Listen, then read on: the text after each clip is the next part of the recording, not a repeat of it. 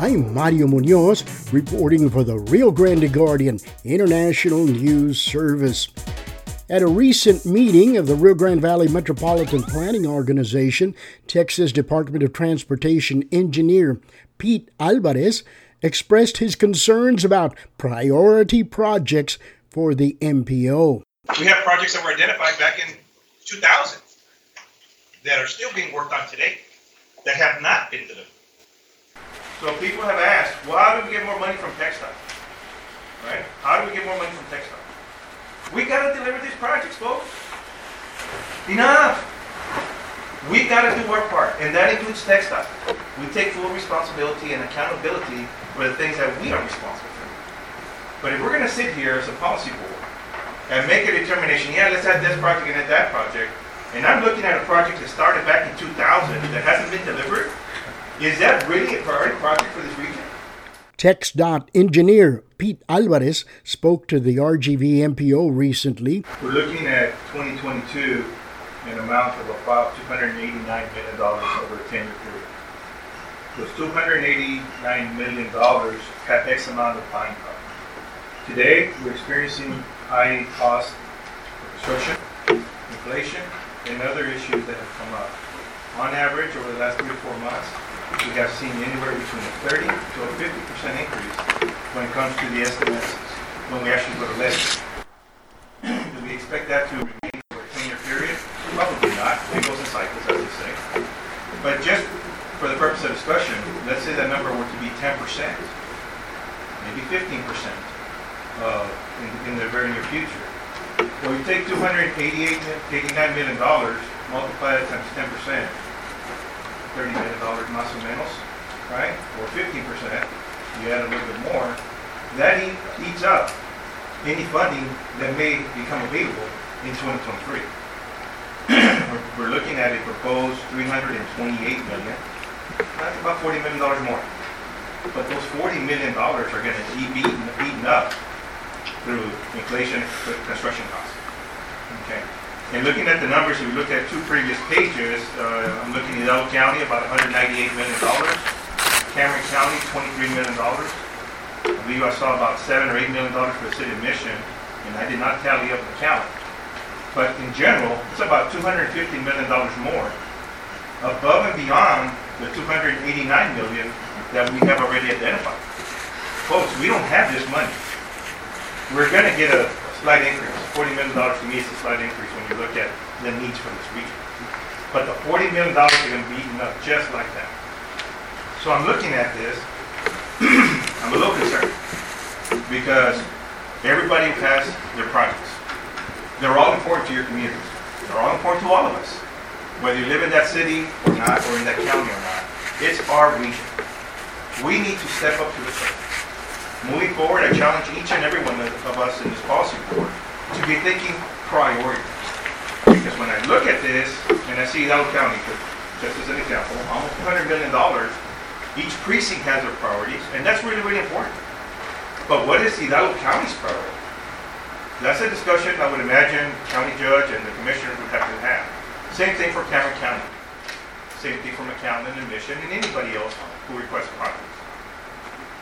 The challenge that we're going to have is we have projects that have been in the UTP for 10 years or so.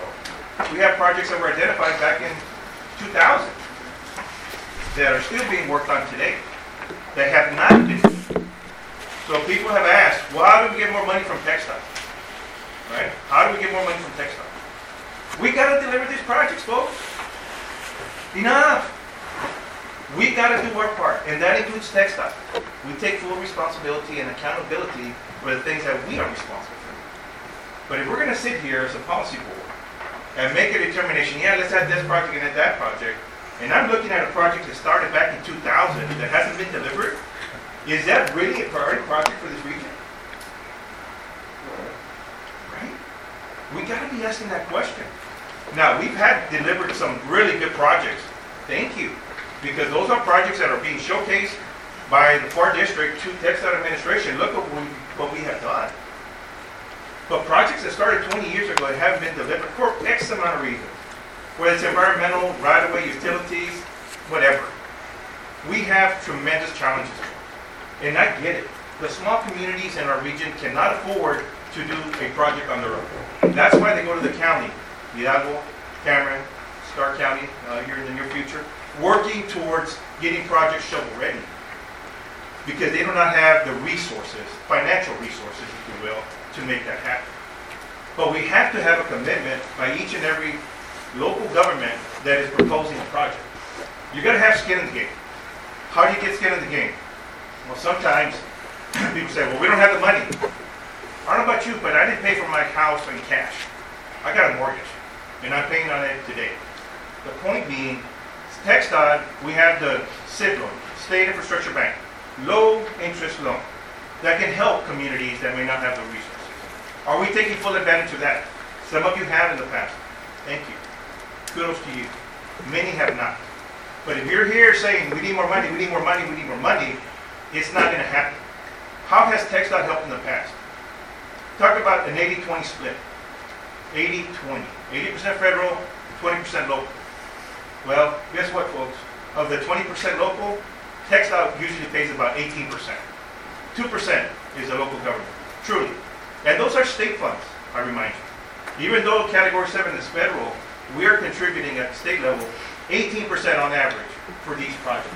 So we do have skin in the game, even though they may be off-system projects. Let that sink in. We're contributing on off-system projects through the EDC program to the tune of 18% of the projects. Okay. So as we move forward, we need to ask ourselves, how are we going to prioritize? Are these projects good projects for the region? Have they moved? Where are the checks and balances? Who's keeping tally of the progress of these jobs? If they haven't moved in 20 years, they haven't been delivered, well, we got a problem, folks. So I ask you to be thinking that way. Mayors, commissioners, county judges, go back and look at your records.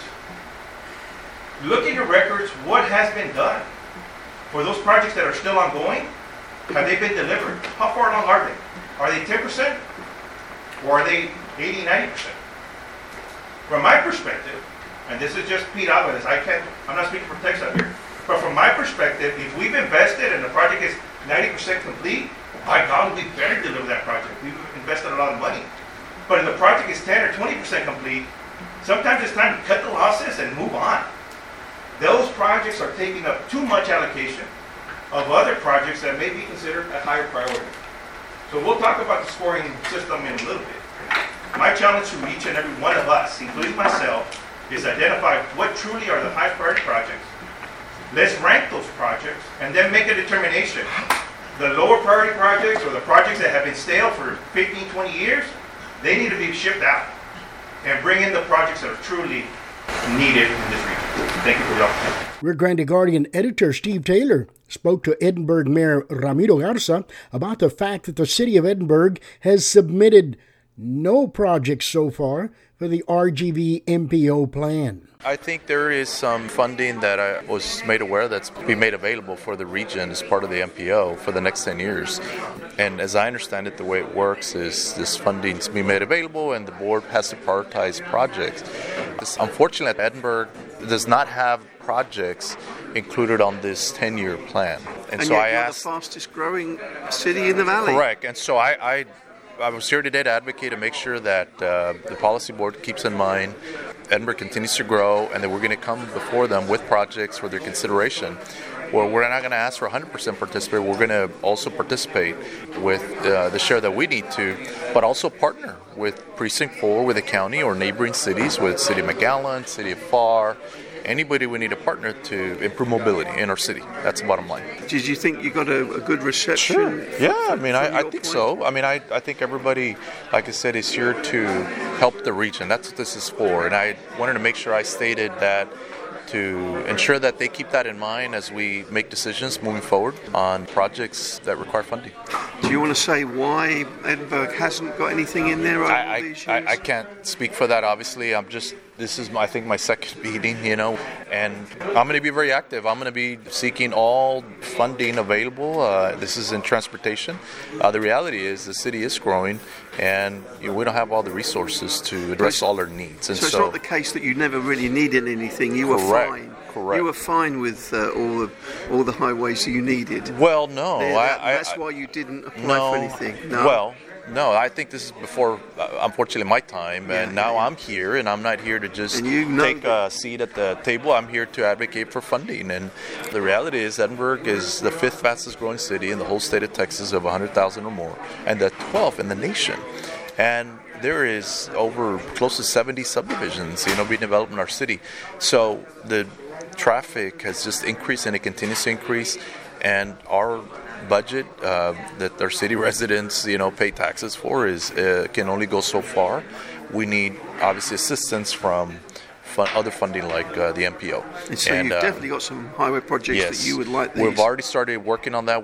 And so that's why I asked the policy board to keep that in mind, because what was looked at today was from prior year of a 10-year plan. So I want to make sure they keep that in mind as we're going to be coming before them with those projects. You've been listening to one of the highlights of a recent RGV MPO meeting.